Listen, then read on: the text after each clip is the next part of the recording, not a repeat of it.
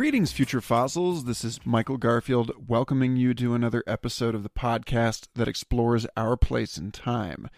One of the characteristics of time, as I understand it, is that rather than placing all of the cosmic creative activity at the very beginning of our story, every moment is an act of creativity, an opportunity for renewal, a portal through which we can glimpse the involutionary and evolutionary orbit as it emerges into being and diffuses into non-being, which makes every episode of this show an opportunity to do things a little different, and this week is one fine example.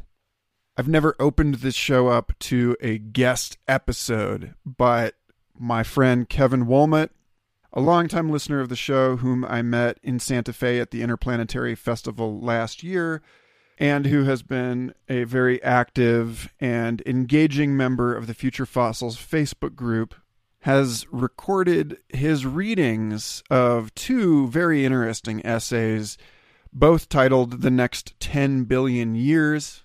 And because one of the functions I understand this show to perform is to initiate people into deep time thinking and the humbling majesty of our broadest imaginable horizons, it felt right to take the first ever submission for a Future Fossils episode and actually put it out on the feed. These are both excellent essays.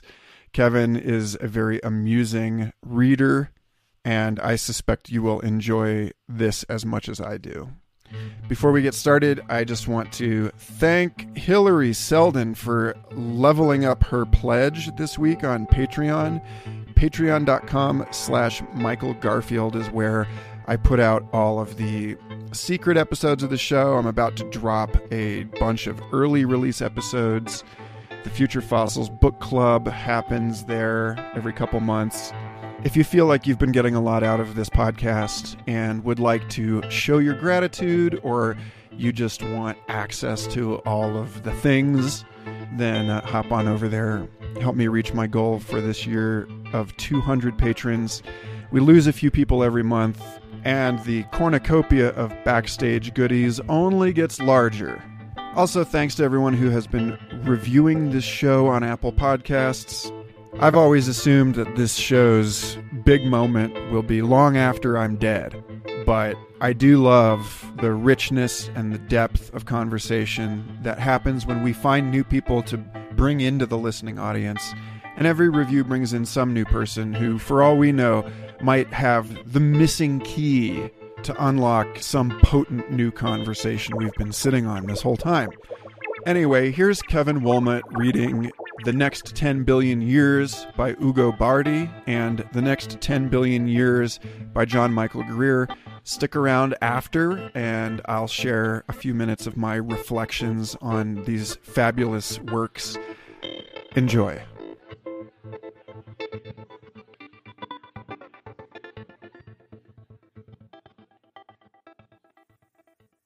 Three Views of the Next 10 Billion Years by authors Ugo Bardi and John Michael Greer. Read by Kevin Woolmott.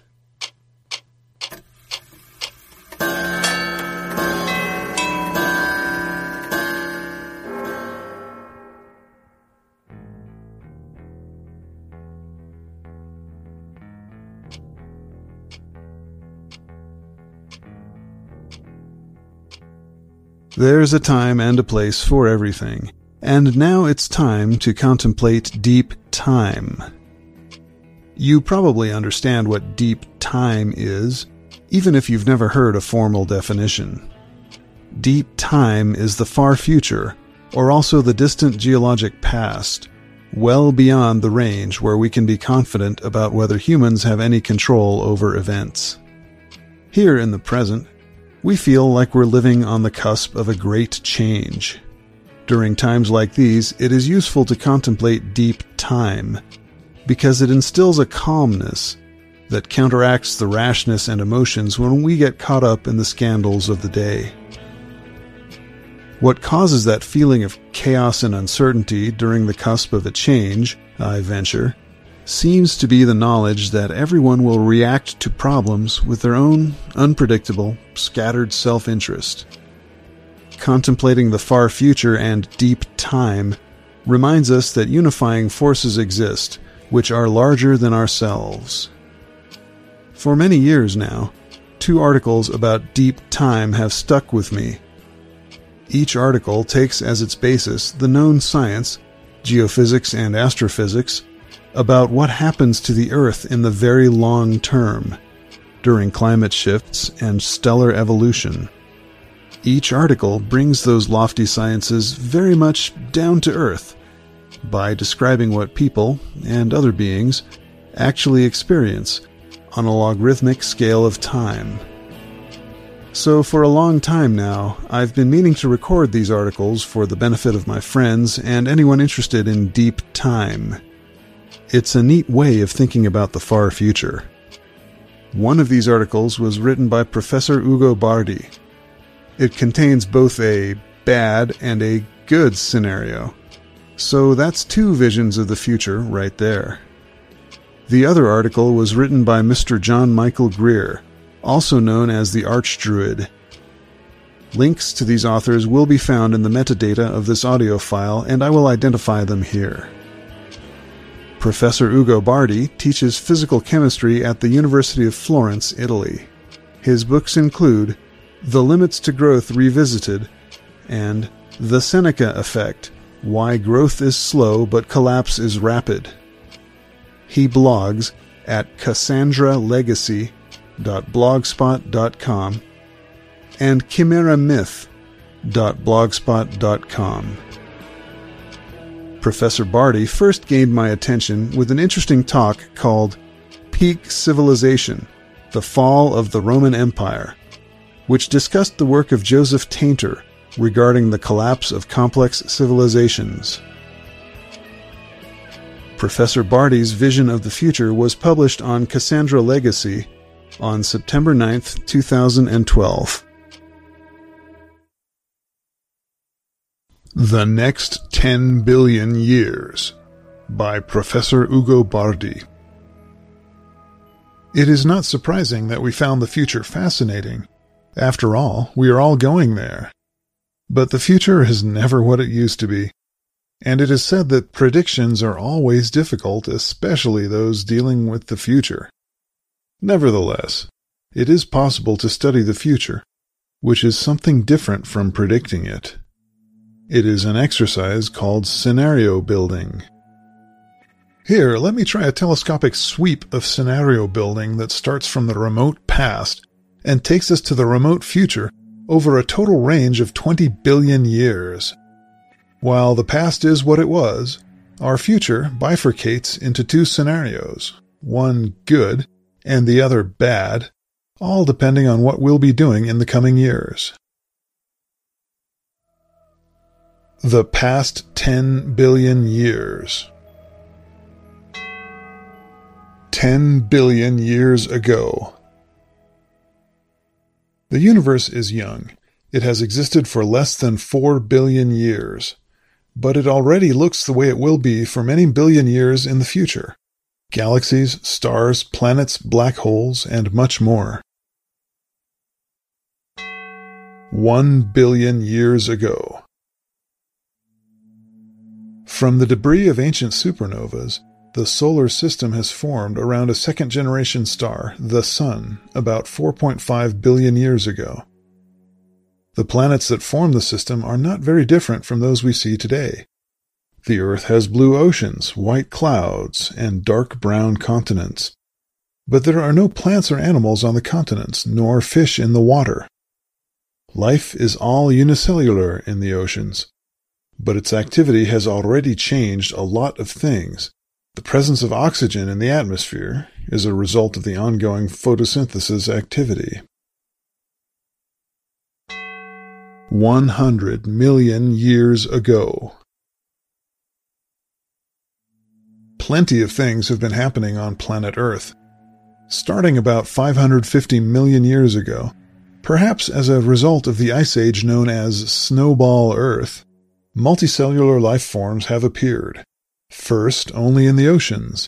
Then, about 400 million years ago, life has colonized the surfaces of the continents, creating lush forests and large animals that have populated the Earth for hundreds of millions of years. That wasn't uneventful, though. Life nearly went extinct when, 245 million years ago, a giant volcanic eruption in the region we call Siberia today generated the largest known extinction of Earth's history. But the biosphere managed to survive and regrow into the Cretaceous period, the age of dinosaurs. 10 million years ago. The age of dinosaurs is over. They have been wiped out by a new mass extinction that took place 65 million years ago, caused perhaps by a giant asteroid hitting the Earth, or more likely, by a giant volcanic eruption in the region that millions of years later will be called India. Again, the biosphere has survived, and now it prospers again, populated with mammals and birds, including primates. We are in the Miocene period, and the Earth has been cooling down over a period of several million years, possibly as the result of the Indian subcontinent having hit Asia and created the Himalayas. That has favored carbon dioxide removal from the atmosphere by weathering.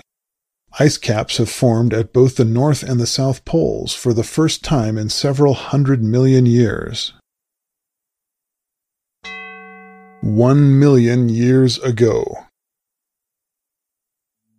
The Earth has considerably cooled down during the period we call the Pleistocene, and it is now undergoing a series of ice ages and interglacials. Ice ages last for tens of thousands of years, whereas the interglacials are relatively short hot spells, a few thousands of years long. These climatic oscillations are perhaps the element that stimulate the evolution of some primate species, which have developed bipedal locomotion. 1 million years ago, Homo erectus and Homo habilis can use fire and make simple stone tools. 100,000 years ago. The glacial-interglacial cycles continue. The hot spell called the Eemian period, about 114,000 years ago, has been short-lived, and has given way to one of the harshest known glaciations of the recent Earth's history. But humans survive. In Europe, the Neanderthals rule, while the species that we call Homo sapiens already exists in Africa. 10,000 years ago. The Ice Age ends abruptly to give rise to a new interglacial, the period that we call Holocene. The Neanderthals have disappeared, pushed over the edge of survival by their sapiens competitors. Climate stabilizes enough for humans to start to practice agriculture in the fertile valleys along the tropical region of Africa and Eurasia, from Egypt to China. 1,000 years ago. The agricultural age has given rise to the age of empires, fighting for domination of large geographical areas. The human population has been rapidly growing, with the start of a series of cycles of growth and collapse that derive from the overexploitation of the fertile soil. 1,000 years ago, the Western world is coming back from one of these periodic collapses and is expanding again during the period we call the Middle Ages. 100 years ago. The age of coal has started and been ongoing for at least 2 centuries. With it, the Industrial Revolution has come. Coal and crude oil are the fuels that create a tremendous expansion of humankind in numbers and power. 100 years ago, there are already more than 1 billion humans on the planet, and the population is rapidly heading for the 2 billion mark. Pollution is still a minor problem that goes largely unrecognized. The concentration of carbon dioxide in the atmosphere has been increasing to near 300 parts per million, over the 270 parts per million, which had been the level of the pre-industrial age. This fact is noted by some human scientists, who predict that it would cause a warming of the planet. But the long-term consequences are not understood. 10 years ago. The fossil fuels which have created the industrial age are starting to show signs of depletion, and the same is true also for most mineral commodities. The attempt to replace fossil fuels with uranium has not been successful because of the difficulties involved in controlling the technology. Energy production is still increasing, but it shows signs of slowing down. The human population has reached 6 billion and keeps growing, but at reduced rates of growth. The Earth's agricultural system is in full overshoot, and the population can only be fed by means of an agricultural-industrial complex based on fossil fuels. The concentration of carbon dioxide in the atmosphere has been growing fast and is now about 370 parts per million. Global temperatures have been rising too. The problem of global warming has been recognized, and considerable efforts are being made to reduce the emission of carbon dioxide and of other greenhouse gases. Today. The world's industrial system seems to be close to stopping its growth, and the financial system has been going through a series of brutal collapses. The production of crude oil has been stable during the past few years, but the overall energy production is still increasing because of the rapid growth of coal production. The political situation is chaotic, with continuously erupting minor wars. The human population is now over 7 billion. The climate system seems to be on the verge of collapse, with a rapid increase in natural catastrophes all over the world, and the near disappearance of the ice cap at the North Pole. The concentration of carbon dioxide in the atmosphere is now over 400 parts per million and keeps increasing. The future in 2 scenarios. Number 1. The bad scenario. 10 years from now. In 2020, the production of conventional crude oil has started a historical trend of decline, but an enormous effort has been made to replace it by liquids produced using non-conventional sources. Tar sands, shale oil, and other heavy oil sources, as well as biofuels, are being produced in amounts sufficient to stave off the decline. Natural gas production is in decline, but large investments in shale gas have so far avoided collapse. Uranium, too, has become scarce, and several countries which don't have national resources have been forced to close down some of their nuclear plants. These trends are partially compensated by the still increasing production of coal, which is also used to produce liquid fuels and other chemicals that once had been obtained from oil. The growth of renewable energy has stalled. There are no more resources to invest in research and development in new technologies and new plants, while a propaganda campaign financed by the oil industry has convinced the public that renewable sources produce no useful energy and are even harmful for the environment. Another propaganda campaign financed by the same lobbies has stopped all attempts of reducing the emissions of greenhouse gases. As a result, agriculture has been devastated by climate change and by the high costs of fertilizers and mechanization. The human population starts an epochal reversal of its growing trend, decimated also because of the increasing fraction of fertile land which is dedicated to biofuels. 100 years from now. In 2100, the human economic system has collapsed, and the size of the economy is now a small fraction of what it had been at the beginning of the 21st century. Resource depletion has destroyed most of the industrial system, while climate change and the associated desertification, coupled with the destruction of the fertile soil, have reduced agriculture to a pale shadow of the industrial enterprise it had become. The collapse of agriculture has caused a corresponding population collapse. now under 1 billion people. Most tropical areas have been abandoned because global warming has made them too hot to be habitable by human beings. The rise in sea level caused by global warming has forced the abandonment of a large number of coastal cities, with incalculable economic damage. The economy of the planet has been further weakened by giant storms and climate disasters, which have hit about every inhabited place. Crude oil is not extracted anymore in significant amounts, and where there still exist gas resources, it is impossible to transport them at long distances because of the decay of the pipeline network and the flooding of the ports. Only coal is still being extracted, and coal-fired plants maintain electric power for a reduced industrial activity in several regions of the north of the planet. Labrador, Alaska, Scandinavia, and northern Siberia see the presence of remnants of the industrial society. Using coal liquefaction, it is still possible to obtain liquid fuels, mostly used for military purposes. The Earth still sees tanks and planes that exchange gunfire against each other.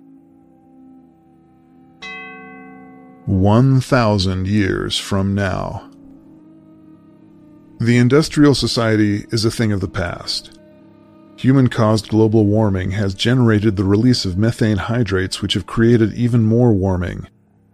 The stopping of the oceanic thermohaline currents has transformed most of the planet into a hot desert.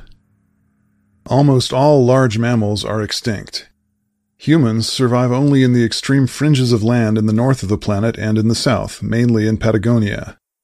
For the first time in history, small tribes of humans live on the rapidly defrosting fringes of the Antarctic continent, living mainly off fishing. In some areas, it is still possible to extract coal and use it for a simple metallurgy that uses the remains of the metals that the 20th century civilization has left.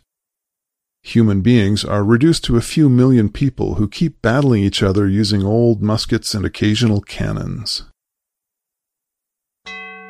10,000 years from now. Human beings are extinct, together with most vertebrates and trees. Planet Earth is still reeling from the wave of global warming that had started many thousands of years before. The atmosphere still contains large amounts of greenhouse gases, generated by human activity, and by the release of methane hydrates. The continents are mostly deserts, and the same is true for oceans, reduced to marine deserts by the lack of oxygenating currents. Greenland is nearly ice-free, and that's also true for Antarctica, which has lost most of its ice. Only bushes and small-sized land vertebrates survive in the remote northern and southern fringes of the continents. 100,000 years from now. The planet is showing signs of recovery. Temperatures have stabilized, and silicate erosion has removed a large fraction of the carbon dioxide that had accumulated in the atmosphere. Land animals and trees show some sign of recovery. 1 million years from now. The planet has partly recovered. The planetary tectonic cycles have reabsorbed most of the carbon dioxide which had created the great burst of warming of long before. Temperature has gone down rapidly, and polar ice caps have returned. The return of ice has restarted the thermohaline currents. Oceanic waters are oxygenated again. Life, those species that had survived the warming disaster, are thriving again and recolonizing the tropical deserts, which are fast disappearing. 10 million years from now. Earth is again the lush, blue-green planet it used to be, full of life, animals, and forests. From the survivors of the Great Warming, a new explosion of life has been generated. There are again large herbivores and carnivores, as well as large trees, even though none of them look like the creatures which had populated the Earth before the catastrophe. In Africa, some creatures start using chipped stones for hunting. In time, they develop the ability of creating fire and of building stone structures. They develop agriculture, seagoing ships, and ways of recording their thoughts using symbols. But they never develop an industrial civilization for lack of fossil fuels, all burned by humans millions of years before them. 100 million years from now. Planet Earth is again under stress. The gradual increase in solar irradiation is pushing climate towards a new hot era. The same effect is generated by the gradual formation of a new supercontinent generated by continental drift. Most of the land becomes a desert. All intelligent creatures disappear. There starts a general decline of vertebrates unable to survive in a progressively hotter planet. 1 billion years from now. The Earth has been sterilized by the increasing solar heat. Just traces of single-celled life still survive underground. 10 billion years from now. The Sun has expanded, and it has become so large that it has absorbed and destroyed the Earth. Then it has collapsed into a white dwarf. The galaxy and the whole universe move slowly to extinction, with the running down of the energy generated by the primeval Big Bang.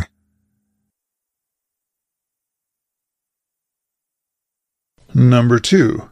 The good scenario. 10 years from now. In 2020, fossil fuel depletion has generated a global decline of production. That, in turn, has led to international treaties directed to ease the replacement of fossil fuels with renewable energy. Treaties are also enacted with the purpose of minimizing the use of coal. The production and the use of biofuels is forbidden everywhere, and treaties force the producers to direct all the agricultural production towards food for humans. The existing nuclear plants make full use of the uranium in the warheads that had been accumulated during the Cold War. Research on nuclear fusion continues, with the hope that it will provide useful energy in 50 years. Even with these actions, global warming continues, and agriculture is badly damaged by droughts and erosion. Population growth stops, and widespread famines occur. Governments enact fertility reduction measures in order to contain population. Nevertheless, the economy does not show signs of collapse, stimulated by the demand for renewable plants. 100 years from now. The measures taken at the beginning of the 21st century have borne fruit. Now, almost 1% of the surface of the planet is covered by solar panels of the latest generations, which produce energy with the efficiency on the order of 50%. In the north, wind energy is used, as well as energy from ocean currents, tides, and waves. The production of renewable electrical energy keeps growing, and it has surpassed anything that was done in the past using primitive technologies based on fossil fuels. No such fuels are extracted any longer, and doing so is considered a crime punishable with re-education. The industrial economy is undergoing rapid changes, moving to abandon the exploitation of dwindling resources of rare metals, using the abundant energy available to exploit the abundant elements of the Earth's crust. The human society is now completely based on electric energy, also for transportation. Electric vehicles move along roads and rails, electric ships move across the oceans, and electric airships navigate the air. The last nuclear fission plants have been closed for lack of uranium fuel around 2050. They were not needed anymore anyway. Research on nuclear fusion continues, with the hope that it will provide useful energy in 50 years. Despite the good performance of the economy, the ecosystem is still under heavy stress because of the large amounts of greenhouse gases emitted into the atmosphere during past centuries. Agriculture is still reeling from the damage done by erosion and climate change. The human population is in rapid but controlled decline under the demographic measures enacted by governments. It is now less than 4 billion humans, and famines are a thing of the past. With the returning prosperity, humans are restarting the exploration of space that they were forced to abandon at the start of the 21st century. 1,000 years from now. In the year 3000 AD, the ecosystems of the planet have completely recovered from the damage done by human activities during the second millennium. A sophisticated planetary control system manages solar irradiation by means of space mirrors, and the concentration of greenhouse gases by means of carbon dioxide absorbing and desorbing plants. The planet is managed as a giant garden, optimizing its biological productivity. The Sahara Desert is now a forest, and the thermohaline currents pump oxygen in the northern regions full of life of all kinds. The solar and wind plants used during the previous millennium have been mostly dismantled, although some are still kept as a memory of the old times. Most of the energy used by humankind is now generated by space stations, which capture solar energy and beam it to the ground in forms easily usable by humans. Research in controlled fusion energy continues, with the hope that it will produce usable energy in 500 years. Humans are now less than 1 billion. They have optimized both their numbers and their energy use, and they need enormously less than they had needed in the more turbulent ages of 1,000 years before. The development of artificial intelligence is in full swing, and practically all tasks that once had been in the hands of humans are now in the hands of sophisticated robotic systems. These robots have colonized the solar system, and humans now live in underground cities on the moon. The new planetary intelligence starts considering the idea of terraforming Mars and Venus. The first antimatter-powered interstellar spaceships have started their travel to far-away stars. 10,000 years from now. There are now less than 1 billion human beings on Earth who live in splendid cities immersed in the lush forest that the planet has become. Some of them work as a hobby on controlled nuclear fusion, which they hope will produce usable energy in a few thousand years. The new intelligence has now started terraforming Mars. It involves similar methods as those used for controlling the Earth's climate, giant mirrors and carbon dioxide-producing plants that control the Martian atmosphere, increasing its pressure and temperature. The terraforming of Venus has also started with similar methods, giant screens that lower the planetary temperatures and immense flying plants that transform carbon dioxide into oxygen and solid carbon. That will take a lot of time, but the new intelligence is patient. It is also creating new races of solid-state beings living on the asteroids and orbiting around the Sun, with spaceships from the solar system now reaching a sphere of about 1,000 light-years from the Sun. 100,000 years from now. About 500 million humans live on Earth, mostly engaged in art, contemplation, and living full human lives. Nobody knows any longer what controlled nuclear fusion could mean. Mars is now colonized by Earth's plants, which are helping to create an atmosphere suitable for life. It is now a green planet, covered with oceans and lush forests. Several million human beings live there, protected from cosmic radiation by the planetary magnetic field artificially generated by giant magnetic coils at the planet's poles. The temperature of Venus has been considerably lowered, although still not enough for life to take hold of its surface. The exploration of the galaxy is in full swing. Other galactic intelligences are encountered and contacted. 1 million years from now. Venus, Earth, and Mars are now lush and green, all three full of life. Mercury has been dismantled to provide material for transforming the solar system into a single intelligent system that links a series of creatures. There are statites orbiting around the Sun, solid-state life forms living on asteroids and remote moons, ultra-resistant creatures engineered to live in the thick atmosphere of Jupiter and of the other giant planets. Humans, living on the green planets, have become part of this giant solar network. The other extreme of the galaxy has now been reached by probes coming from the solar system. 10 million years from now. The new intelligence is expanding all over the galaxy. The green planets are now the place of evolution tests, and the Neanderthals now live on Mars, whereas dinosaurs have been recreated on a Venus where the planetary control system has recreated conditions similar to those of the Jurassic on Earth. 100 million years from now. Controlling temperatures over the 3 green planets of the solar system has become a complex task because of the increasing solar radiation.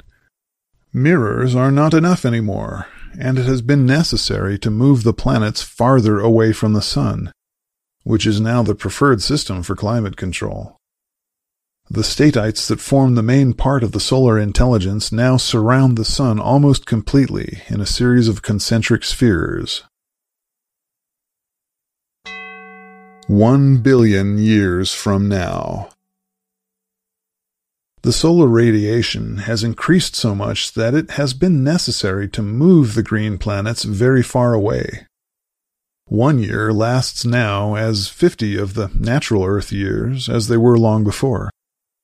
But these are no problems for the solar intelligence, now just a small part of the galactic intelligence. The 3 green planets are 3 jewels of the solar system. 10 billion years from now. The Sun has collapsed in a weak white dwarf, and all the planets that orbit around it are now frozen to death. The galaxy has lost most of its suns, and the universe is entering its last stage of expansion, which will lead it to become a frozen darkness. The galactic intelligence looks at a nearly dark galaxy. It is now the moment. The intelligence says, "Let there be light." And there is light.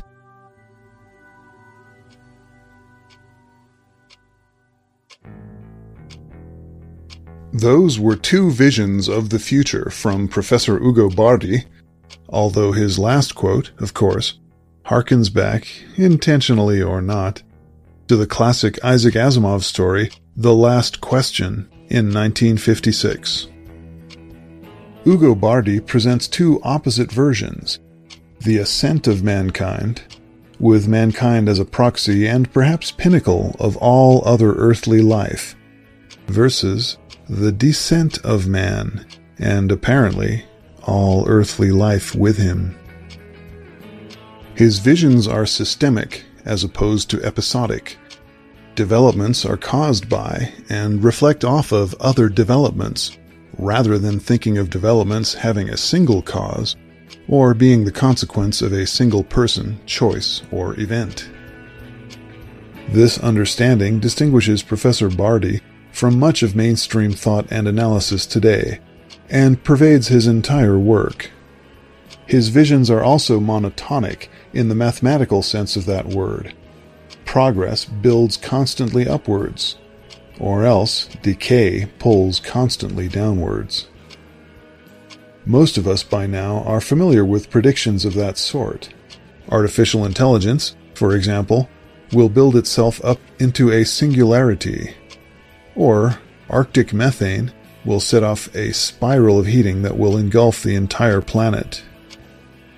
John Michael Greer presents yet a different option, one that is neither constant ascent nor irrevocable descent, as we shall see. Author John Michael Greer is better known as the Archdruid, since he served as head of the ancient order of Druids in America for over a decade. A prolific writer, he has published many dozens of books of both fiction and nonfiction. His areas of interest include economics, ecology, energy, and the occult. And as a practicing Druid, he is, of course, interested in the concept of deep time. He currently blogs at ecosophia.net and ecosophia.dreamwidth.org. The Archdruid often urges his readers to look for the trinary. When somebody presents you with a stark binary choice between 2 opposites, look for a third option, a space that doesn't fall between either of the 2 poles, because 2 opposite extremes often do not cover all the possibilities. The following essay originally appeared on the internet at Mr. Greer's former blog, The Archdruid Report. Mr. Greer has gathered his former blog entries into anthologies, by the same name, for sale by Founders House Publishing. This particular essay appears in Volume 7 of his collected essays. The subtitle of that volume is The Myth of Progress. And now what follows are the words of Mr. Greer's essay, which was originally published on his blog in September 4th, 2013, and bears the same title as Professor Barty's article. The Next 10 Billion Years by John Michael Greer. Earlier this week, I was trying to think of ways to talk about the gap between notions about the future that we've all absorbed from the last 300 years of fossil-fueled progress, on the one hand, and the ways of thinking about what's ahead that might actually help us make sense of our predicament and the post-petroleum, post-progress world ahead, on the other. While I was in the middle of these reflections, a correspondent reminded me of a post from last year by peak oil blogger Ugo Bardi, which set out to place the crises of our time in the context of the next 10 billion years. It's an ambitious project, and by no means badly carried out. The only criticism that comes to mind is that it only makes sense if you happen to be a true believer in the civil religion of progress, the faith whose rise and impending fall has been a central theme here in recent months. As a sermon delivered to the faithful of that religion, it's hard to beat.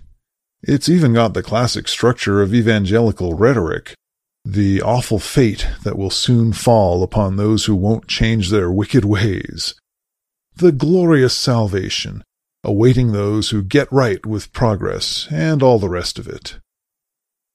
Of course, the implied comparison with Christianity can only be taken so far. Christians are generally expected to humble themselves before their God, while believers in progress like to imagine that humanity will become God, or, as in this case, be able to pat God fondly on the head and say, "That's my kid." More broadly, those of my readers who were paying attention last week will notice that the horrible fate that awaits the sinful is simply that nature will be allowed to go her own way, while the salvation awaiting the righteous is more or less the ability to browbeat nature into doing what they think she ought to do, or rather, what Barty's hypothesized new intelligence, whose interests are assumed to be compatible with those of humanity, thinks she ought to do.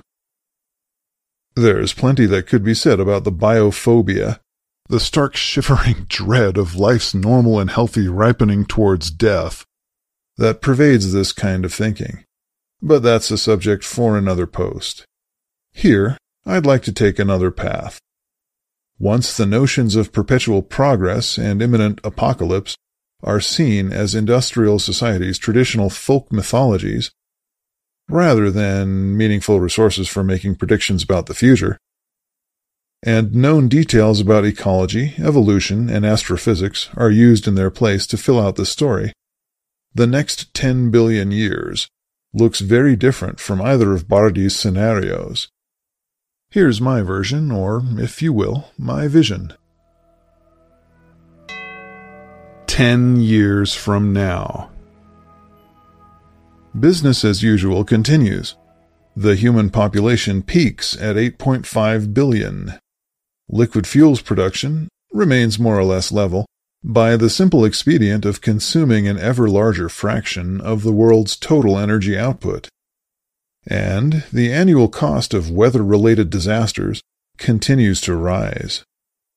Politicians and the media insist loudly that better times are just around the corner, as times get steadily worse.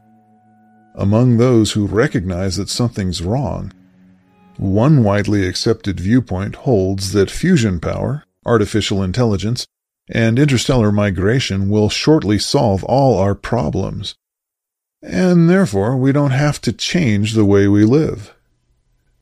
Another, equally popular, insists that total human extinction is scarcely a decade away, and therefore, we don't have to change the way we live. Most people who worry about the future accept one or the other claim, while the last chance for meaningful systemic change slips silently away. 100 years from now. It has been a difficult century. After more than a dozen major wars, 3 bad pandemics, widespread famines, and steep worldwide declines in public health and civil order, human population is down to 3 billion and falling. Sea level is up 10 meters and rising fast as the Greenland and West Antarctic ice caps disintegrate. Fossil fuel production ground to a halt decades earlier, as the last economically producible reserves were exhausted. And most proposed alternatives turned out to be unaffordable in the absence of the sort of cheap, abundant, highly concentrated energy that only fossil fuels can provide. Cornucopians still insist that fusion power, artificial intelligence, and interstellar migration will save us any day now, and their opponents still insist that human extinction is imminent. But most people are too busy trying to survive to listen to either group. 1,000 years from now. The Earth is without ice caps and glaciers for the first time in 20 million years or so, and sea level has gone up more than 100 meters worldwide. Much of the world has a tropical climate, as it did 50 million years earlier. Human population is 100 million, up from half that figure at the bottom of the bitter dark age now passing into memory. Only a few scholars have any idea what the words fusion power, artificial intelligence, and interstellar migration once meant. And though there are still people insisting that the end of the world will arrive any day now, their arguments now, generally, rely more overtly on theology than before. New civilizations are rising in various corners of the world, combining legacy technologies with their own unique cultural forms. The one thing they all have in common is that the technological society of a millennium before is their idea of evil incarnate. 10,000 years from now. The rise in global temperature has shut down the thermohaline circulation and launched an oceanic anoxic event, the planet's normal negative feedback process when carbon dioxide levels get out of hand. Today's industrial civilization is a dim memory from the mostly forgotten past, as far removed from this time as the Neolithic Revolution is from ours. Believers in most traditional religions declare piously that the climate changes of the last 10 millennia are the results of human misbehavior, while rationalists insist that this is all superstition, and the climate changes have perfectly natural causes. As the anoxic oceans draw carbon out of the atmosphere and entomb it in sediments on the sea floor, the climate begins a gradual cooling, a process which helps push humanity's 6th global civilization into its terminal decline. 100,000 years from now. Carbon dioxide levels drop below pre-industrial levels as the oceanic anoxic event finishes its work, and the complex feedback loops that govern Earth's climate shift again. The thermohaline circulation restarts, triggering another round of climatic changes. Humanity's 79th global civilization flourishes and begins its slow decline as the disruptions set in motion by a long-forgotten industrial age are drowned out by an older climatic cycle. The scholars of that civilization are thrilled by the notions of fusion power, artificial intelligence, and interstellar migration. They have no idea that we dreamed the same dreams before them, being further in our future than the Neanderthals are in our past. but they will have no more luck achieving those dreams than we did. 1,000,000 years from now. The Earth is in an ice age. Great ice sheets cover much of the northern hemisphere and spread from mountain ranges all over the world. And sea level is 150 meters lower than today. To the people living at this time, who have never known anything else, this seems perfectly normal. Metals have become rare geological specimens. For millennia now, most human societies have used renewable ceramic bioplastic composites instead, and the very existence of fossil fuels has long since been forgotten. The 664th global human civilization is at its peak, lofting aerostat towns into the skies and building great floating cities on the seas.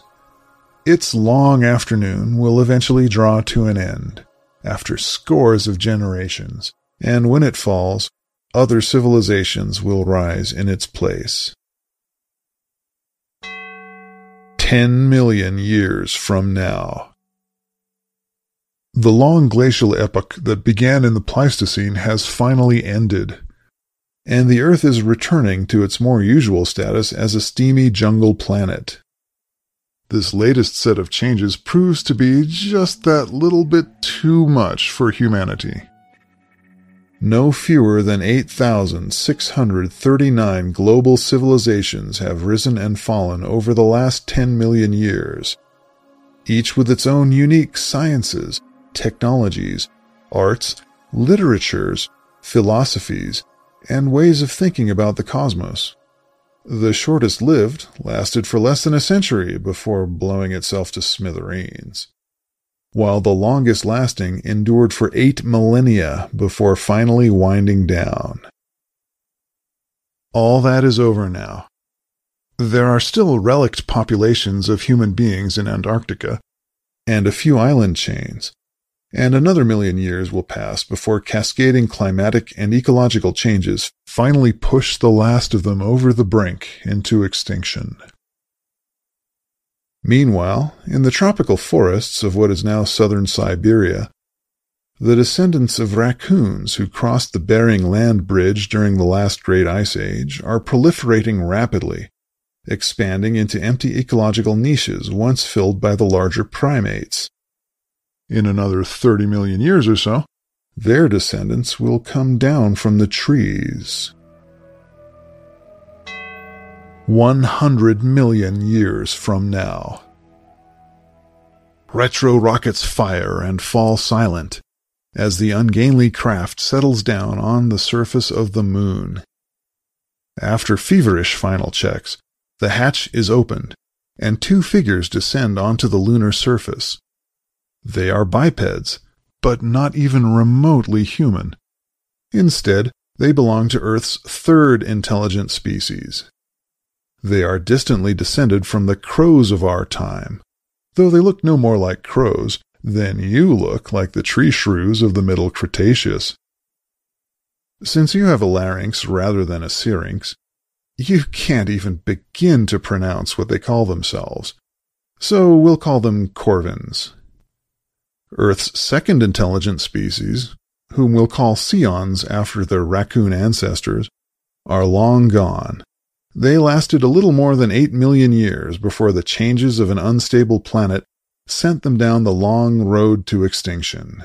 They never got that deeply into technology, though their political institutions made the most sophisticated human equivalents look embarrassingly crude. The corvins are another matter. Some twist of inherited psychology left them with a passion for heights and upward movement. They worked out the basic principles of the hot air balloon before they got around to inventing the wheel. And balloons, gliders, and corvin-carrying kites play much the same roles in their earliest epic literature that horses and chariots play in ours.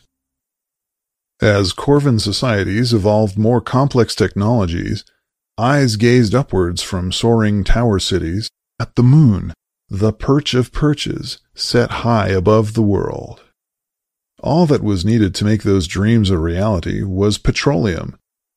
and 100 million years is more than enough time for the Earth to restock her petroleum reserves, especially if that period starts out with an oceanic anoxic event that stashes gigatons of carbon in marine sediments.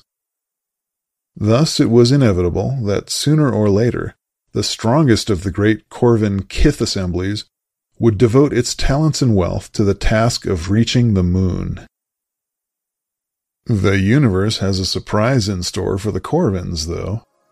Their first moon landing included among its goals the investigation of some odd surface features, too small to be seen clearly by Earth-based equipment. That first lander thus set down on a flat lunar plain that, a very long time ago, was called the Sea of Tranquility. And so it was that the stunned Corvin astronauts found themselves facing the unmistakable remains of a spacecraft that arrived on the moon in the unimaginably distant past. A few equivocal traces buried in terrestrial sediments had suggested already to Corvin lore masters that another intelligent species might have lived on the Earth before them, though the theory was dismissed by most as wild speculation. The scattered remnants on the moon confirmed them, and made it hard for even the most optimistic Corvins to embrace the notion that some providence guaranteed the survival of intelligent species. The curious markings on some of the remains, which some lore masters suggested might have been a mode of visual communication, resisted all attempts at decipherment. And very little was ever learnt for certain about the enigmatic ancient species that left its mark on the moon. Even so, it will be suggested long afterwards that the stark warning embodied in those long-abandoned spacecraft played an important role in convincing Corvin societies to rein in the extravagant use of petroleum and other non-renewable resources, though it also inspired hugely expensive and ultimately futile attempts to achieve interstellar migration. For some reason, the Corvins never got into the quest for fusion power or artificial intelligence. One way or another, though, the Corvins turned out to be the most enduring of Earth's intelligent species, and more than 28 million years passed before their day finally ended. 1 billion years from now. The Earth is old, and mostly desert, and a significant fraction of its total crust is made up of the remains of bygone civilizations. The increasing heat of the sun as it proceeds through its own life cycle, and the ongoing loss of volatile molecules from the upper atmosphere into space, have reduced the seas to scattered salty basins amid great sandy wastes. Only near the North and South Poles does vegetation flourish, and with it, the corbicules, Earth's 11th and last intelligent species. Their ancestors in our time are an invasive species of freshwater clam. Don't laugh. 1 billion years ago, your ancestors were still trying to work out the details of multicellularity. The corbicules have the same highly practical limb structure as the rest of their subphylum. 6 stumpy podicles for walking, 2 muscular dorsal tentacles for gross manipulations, and 2 slender buccal tentacles by the mouth for fine manipulations. They spend most of their time in sprawling underground city complexes, venturing to the surface to harvest vegetation, to feed the subterranean metafungal gardens that provide them with nourishment. By some combination of luck and a broad general tendency towards cephalization, common to many evolutionary lineages, Earth's last intelligent species is also its most intellectually gifted. Hatchlings barely out of creche are given fun little logic problems such as Fermat's last theorem for their amusement, and a large majority of adult corbicules are involved in one or another field of intellectual endeavor. Being patient, long-lived, and not greatly addicted to collective stupidities, they have gone very far indeed. Some 8,000 years back, a circle of radical young Corbicule thinkers proposed the project of working out all the physical laws of the cosmos, starting from first principles. So unprecedented a suggestion sparked countless debates, publications, ceremonial dances, and professional duels, in which elderly scholars killed themselves in order to cast unbearable opprobrium on their rivals. Still, it was far too delectable an intellectual challenge to be left unanswered, and the work has proceeded ever since. In the course of their researches, without placing any great importance on the fact, the best minds among the Corbicules have proved conclusively that nuclear fusion, artificial intelligence, and interstellar migration were never practical options in the first place. Being patient, long-lived, and not greatly addicted to collective stupidities, the Corbicules have long since understood and accepted their eventual fate. In another 6 million years, as the sun expands and the Earth's surface temperature rises, the last surface vegetation will perish, and the Corbicules will go extinct. In another 90 million years, the last multicellular life forms will die out. In another 200 million years, the last seas will boil, and Earth's biosphere, nearing the end of its long, long life, will nestle down into the deepest crevices of its ancient rocky world and drift into a final sleep. 10 billion years from now. Earth is gone. It had a splendid funeral. Its body plunged into stellar fire as the sun reached its red giant stage and expanded out to the orbit of Mars. And its ashes were flung outwards into interstellar space with the first great helium flash that marked the beginning of the sun's descent towards its destiny. 2 billion years later, the gas and dust-rich shockwave from that flash plowed into a mass of interstellar dust, dozens of light-years away from the sun's pale corpse, and kick-started one of the great transformative processes of the cosmos. Billions more years have passed since that collision. A yellow-orange K2 star burns cheerily in the midst of 6 planets and 2 asteroid belts. The second planet has a surface temperature between the freezing and boiling points of water, and a sufficiently rich assortment of elements to set another of the great transformative processes of the cosmos into motion. Now, in one spot on the surface of this world, rising up past bulbous purplish things that don't look anything like trees, but fill the same broad ecological function, there is a crag of black rock. On top of that crag, a creature sits, looking at the stars, fanning its lunules with its sagittal crest, and waving its pedipalps meditatively back and forth. It is one of the first members of its world's first intelligent species, and it is, for the first time ever on that world, considering the stars and wondering if other beings might live out there among them. The creature's biochemistry, structure, and life cycle have nothing in common with yours, dear reader.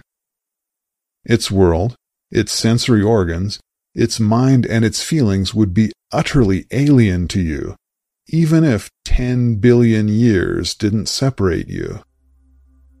Nonetheless, it so happens that a few atoms that are currently part of your brain, as you read these words, will also be part of the brain analog of the creature on the crag on that distant, not yet existing world. Does that fact horrify you, intrigue you, console you, leave you cold? We'll discuss the implications of that choice next week.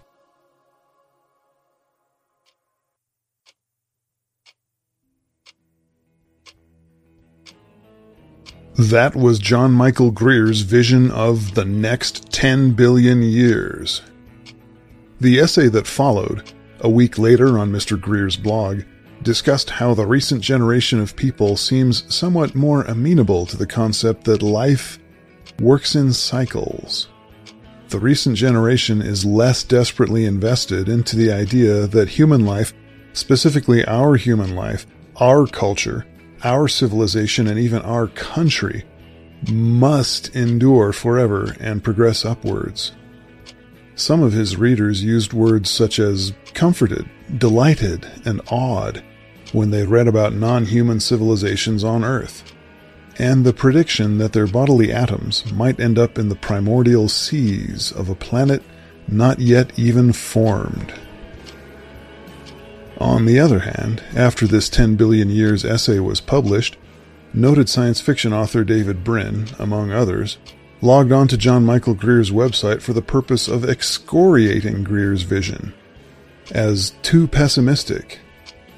David Brin, of course, is famous for his inspiring Uplift series of science fiction, postulating that patron species of creatures have a tradition of genetically engineering other life forms all around the galaxy in order to improve themselves and pass the advancements of their civilization on down the line to eternity. So it is not too much of a presumption to note that David Brin appears wedded to the ascent scenario, described in another variation just now by Ugo Bardi. Because Mr. Brin appears committed to the idea of perpetual progress, he could not accept Greer's vision that civilizations and even species have cycles and endings. Although that may be too glib a summary of Mr. Brin's position. In the ensuing rounds of comments, Mr. Brin appeared to prove, from Mr. Greer's point of view, the idea which Greer hinted at briefly 10 years from now. That those who are committed to the idea of perpetual progress are in fact capable of imagining that such progress can be interrupted, but only in the form of a cataclysm. In their discourse, they seem to see no difference between the idea that progress might not be constant and upwards versus the idea that we are doomed to destruction and misery. They're all in. There is no such thing as a steady state, not to one who takes progress as a sacred aspiration. And when someone discusses the first idea, that progress might not always be upwards, those who consider progress to be sacred will usually conflate that former idea with the latter, the idea of disaster.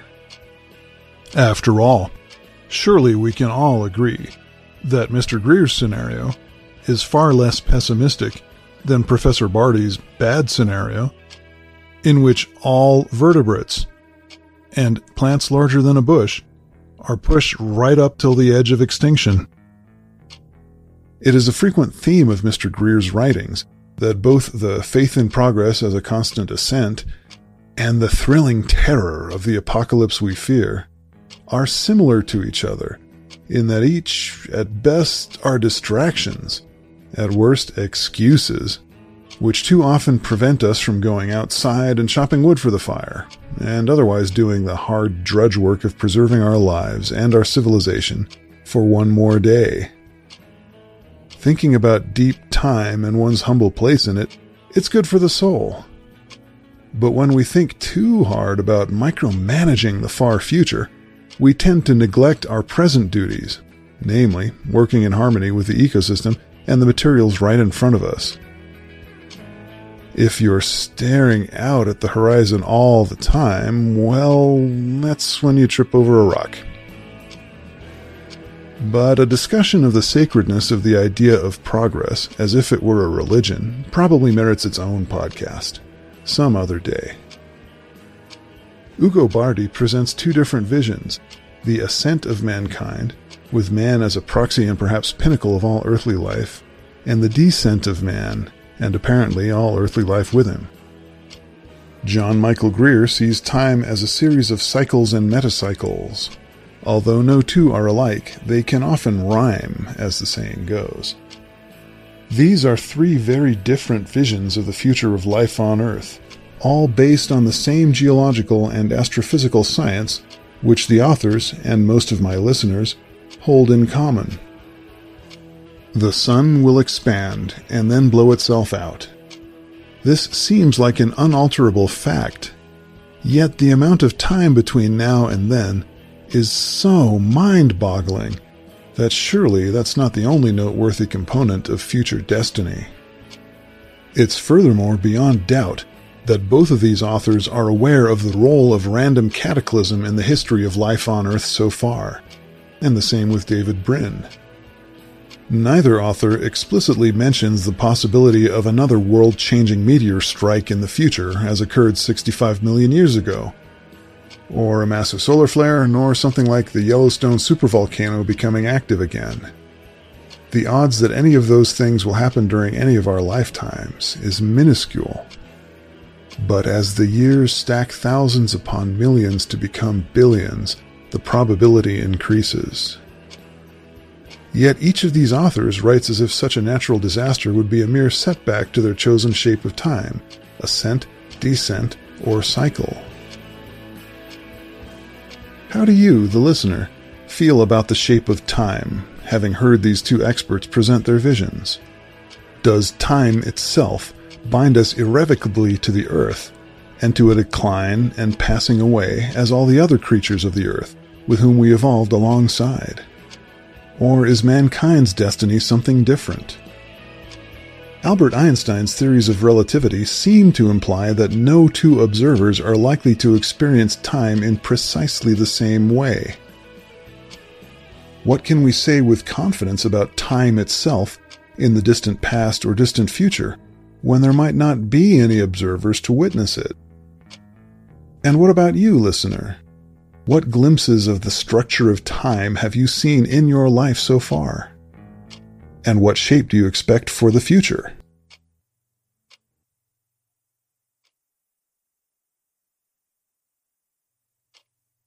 This recording has been produced under the terms of a Creative Commons license, attribution, non-commercial, no derivatives, version 4.0. In other words, you may copy and distribute freely and play this material in its original form, but don't change it and don't try to make money off of it. The articles written by John Michael Greer and Ugo Bardi were read with their explicit written permission, and all rights to that material remain with those authors.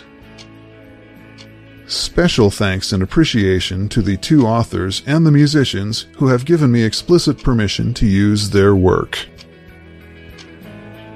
The music playing in my background right now is by the monster rock group Daikaiju, Daikaiju, used with their permission. Daikaiju is well worth seeing when they come to your town, and they tour constantly. Recording courtesy of the Internet Underground Music Archive at archive.org. Other incidental music was created in part by me and in part by Evan Brow. Check him out at evanbrau.com. Thank you for listening. Keep on contemplating deep time and the things that are bigger than yourself. Keep up the hope that useful energy from nuclear fusion is only 50 years away.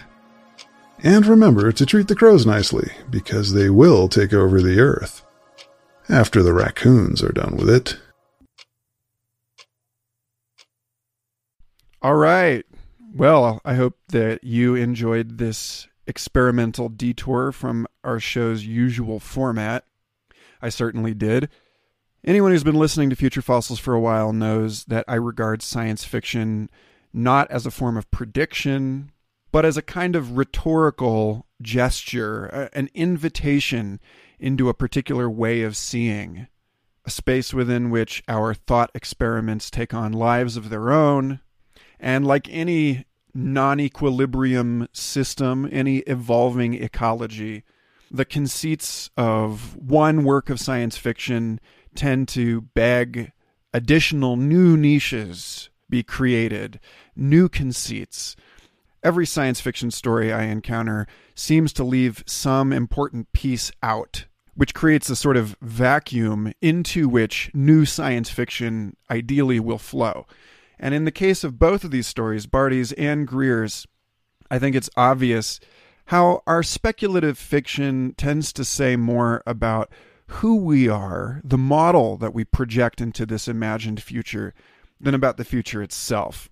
Since our present moment requires all kinds of people in order to perform the vast and ineffable collective computation we call civilization, it seems that a meaningfully complete, comprehensive understanding of the spectrum of all possible futures would require contributions from all living humans, that each of us carries some useful fragment of the hologram around in our heads. So I think it's important to note that as much as I deeply respect the efforts of both Barty and Greer to write these stories, and frankly, I think Greer's is considerably bolder and more provocative, and also that Greer makes an effort to give something more than just the either-or that Barty presents to us, I see a blind spot in both of these tales, both of which assume a kind of laborious gradualism in the evolutionary process, and leave very little room for divine invasions, black swans, and other surprises. I mean, as Copernican as it is to presume that one day possibly intelligent ravens will invent their own civilization and space program, we're also not living in the 1990s when the notion of a self-organizing directionality to the evolutionary process was a little more hotly contested. And I think it's safe to say that in some sense, intelligence is an evolutionary inevitability, so it's not exactly bold and shocking to suggest that someone else, possibly many generations of elses, will arise in our wake. And of course, they will be most likely insectivorous generalists, as that strategy seems rather robust through all mass extinctions. A perfectly reasonable position, given that in the collapse of food webs, those animals that are most flexible, dietarily speaking, are the ones that will thrive. But the excluded middle in the stereoscopic image created by these two authors contains a reality that makes our imaginings of the next 10 billion years even more alien, strange, and unthinkable. Namely, that major evolutionary transformations, as have occurred many times in the history of this planet, tend to happen relatively fast, and not through the gradual change of one organism, but through the symbiotic enfoldment of what were previously considered individuals into some new transcendent individuality. Talking about the dozens of times that multicellularity has emerged, the enclosure of humans, technologies, and ideas into the symbiotic superorganism we call civilization.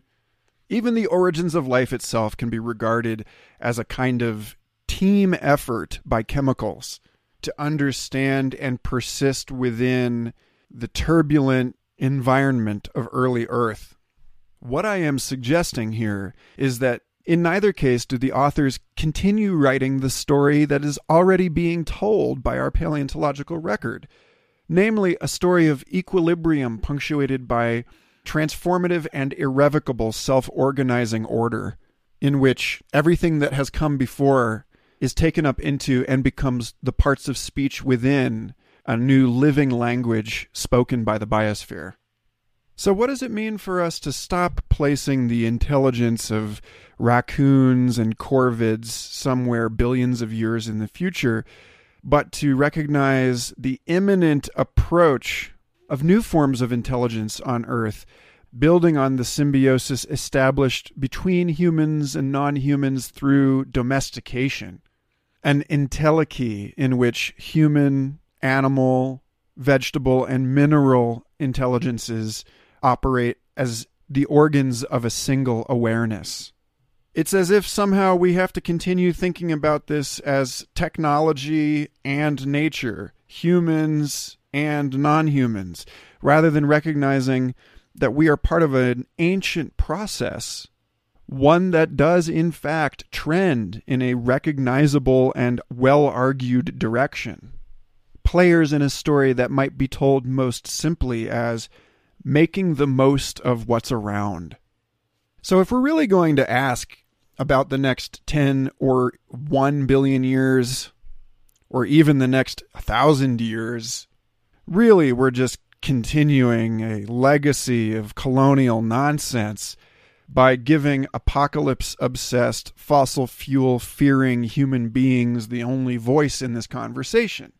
Certainly, it seems appropriate, for example, to invite the single-celled life of 2 billion years ago, survivors of the great oxygen catastrophe created by photosynthesis belching its waste products into our atmosphere, to tell us a story about how the creative intelligence of the biosphere steered directly into and through this crisis, using it as the resource pool and opportunity from which to create new kinds of metabolisms and new self-reinforcing homeostatic feedback loops that gave us the breathable atmosphere and the living soil we have today.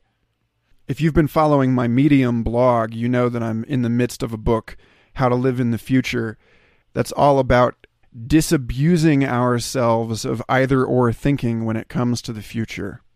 And this kind of everybody all at once thinking is nothing new to you. But for everyone else who's used to projecting their pet catastrophes into the so-called future, I invite you to contemplate the following. Excerpted from Part 2, The Future is More of Everything. Defining time as the apparent movement of relationships between entangled objects, space as measure of entanglement. Time's arrow points to greater entropy, an isotropic, isomorphic cosmos in which every game's been played and all can come to rest at last. But en route to that final moment, entropy as evolution seeks the best fit path to oceanic stillness and contrives the paradox of order as a means to emptiness. The metabolic flurry of our intricate ecologies, no niche unoccupied, the fractal map of river deltas fitting neatly over our phylogenies and food webs, winding tributaries and the tangled bank of Darwin's evolutionary wilderness take shape as the inevitable system seeking rest, its filaments forever reaching from the trauma of explosive origins to grasp at peace in full and evenly distributed disorder. Every action has its equal opposite reaction, though. The liberating march of progress, Eros constantly transcending limitation by devising and inhabiting more brilliant and adaptable new bodies, is actually the very definition of conservative. The conservation of momentum, energy, and information, as the cosmos rearranges its components to achieve a quicker peace by stepping on the gas and dissipating everything more rapidly. The answer to the ever-loving question of how order comes from chaos is that order is just more efficient chaos, an accomplice, not an adversary. Every tidied desk results in larger landfills. Every landfill is a mine awaiting artificially intelligent trash harvesters. The ecosystem that matures to weave together DNA and carbon nanotubule microprocessors in an Anthropocene beyond the oversimple categories man and nature is itself one giant dissipative structure functioning as an excretive organ of the sun as it assists in the accelerated burn-off of the Big Bang. So, two things collide to make a third. The third thing causes a more intricate relationship between the now three things that make a fourth. Each novel species finds new niches that are filled as soon as luck mutates a nearby organism up the slope of fitness to become a key to fit the lock. The whole thing drives itself. The ever-deepening complexity of Gaia just a crystal growing in solution, ratcheting up the double helix, just the natural consequence of radiating heat. And so it is that evolution tilts the narrative toward more of everything. We didn't leave bacteria behind when we got into bigger and then bigger huddles and then grew tissues, organs, spines, societies. We made 100 billion previously undreamed jobs for germs to do. It was, and is in that eternal and apocalyptic light infusing all of time, a transmutation of the flesh.